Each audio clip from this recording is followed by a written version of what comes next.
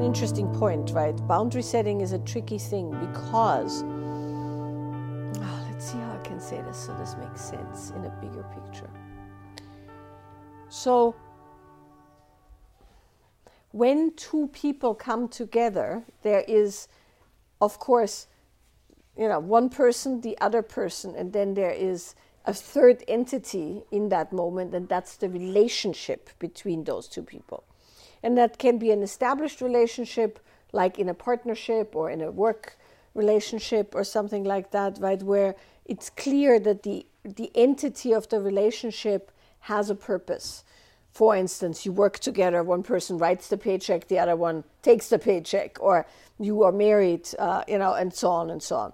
But even if you're strangers, in the moment that you come together in that interaction, a relationship is formed. One of the issues when we look at relationship, which is why we have been doing all the things we've been doing in this workshop so far, is that our past pattern and imprints and traumas and conditionings form the entity of the relationship and shape it in a very specific way.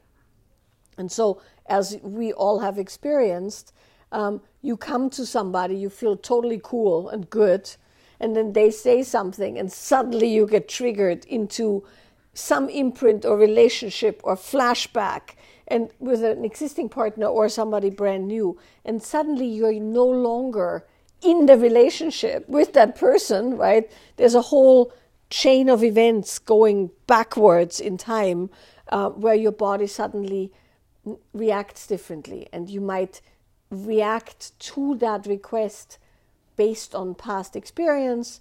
You might react to that request because you're triggered from past experience. You might know you're triggered, and so you are actually preventing the past experience, which means you're also not having a present moment experience, right? So it's very hard, if not impossible, to meet something like a request from somebody else fresh, right? Because we're creatures of habits and patterns. And one of the nice things about at least having somewhat explored your material, your psychological material, is that at least when the trigger happens, you might catch yourself and go, oh, I'm triggered, or, oh, I don't want to do this again, or, oh, this seems awfully familiar, and all of that. So there is that. So when you come to somebody and they say, hey, can you give me a ride? Right? Because they really want you to give them a ride, and you absolutely do not want to give them a ride. There is, of course, an irreconcilable difference there, right? And the irreconcilable difference is they want something you don't want. That very often happens, right?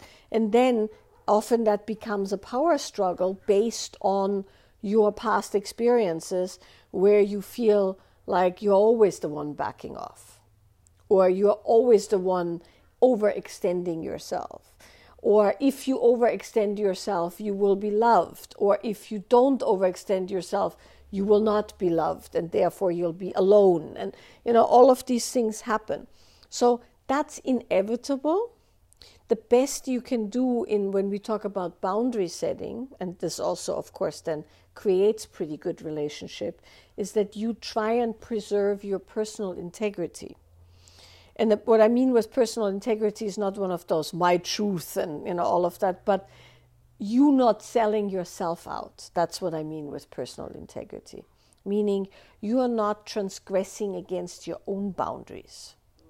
It takes a lot to know that, and that's of course experience, but let's just stick with the giving somebody a ride, right? So if you are fairly well resourced and they are in a desperate need of something, and you go in your mind, I really don't want to get in the car on my day off. We had this the other day. She needed to go to Santa Barbara. She had just arrived from England, and it was my only day off. And of course, the moment that happens, in my mind I go, it's not that big of a deal. I can just drive her. What's an hour and a half each way? I mean, we can hang out and chat in the car. She really needs it, right? And then I had to go no, considering that I've just taught and am teaching again, and this is my only day off, I have to set a boundary, even though I have a strong self-interest in wanting to support her. But if I don't set that boundary, I'm in the car, and I'm like, oh, fuck me, why am I, I'm in a fucking car again, and all of the things, which of course she feels. It then tinges our relationship negatively, right? And so on and so on. So you have to feel when you're selling yourself out to the point where it's costing you something that you cannot recoup. Now here's the interesting thing. When you have children, for instance, or animals, or things of that nature, sometimes you have to do that because people are dependent on you, right?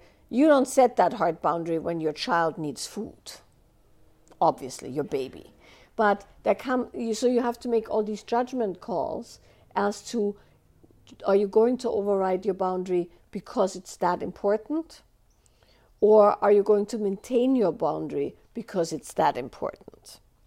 And very often when you set a boundary, that does infringe on the other people's wishes and needs. And then all you can do is hope that they're also capable of dealing with that in a responsible way.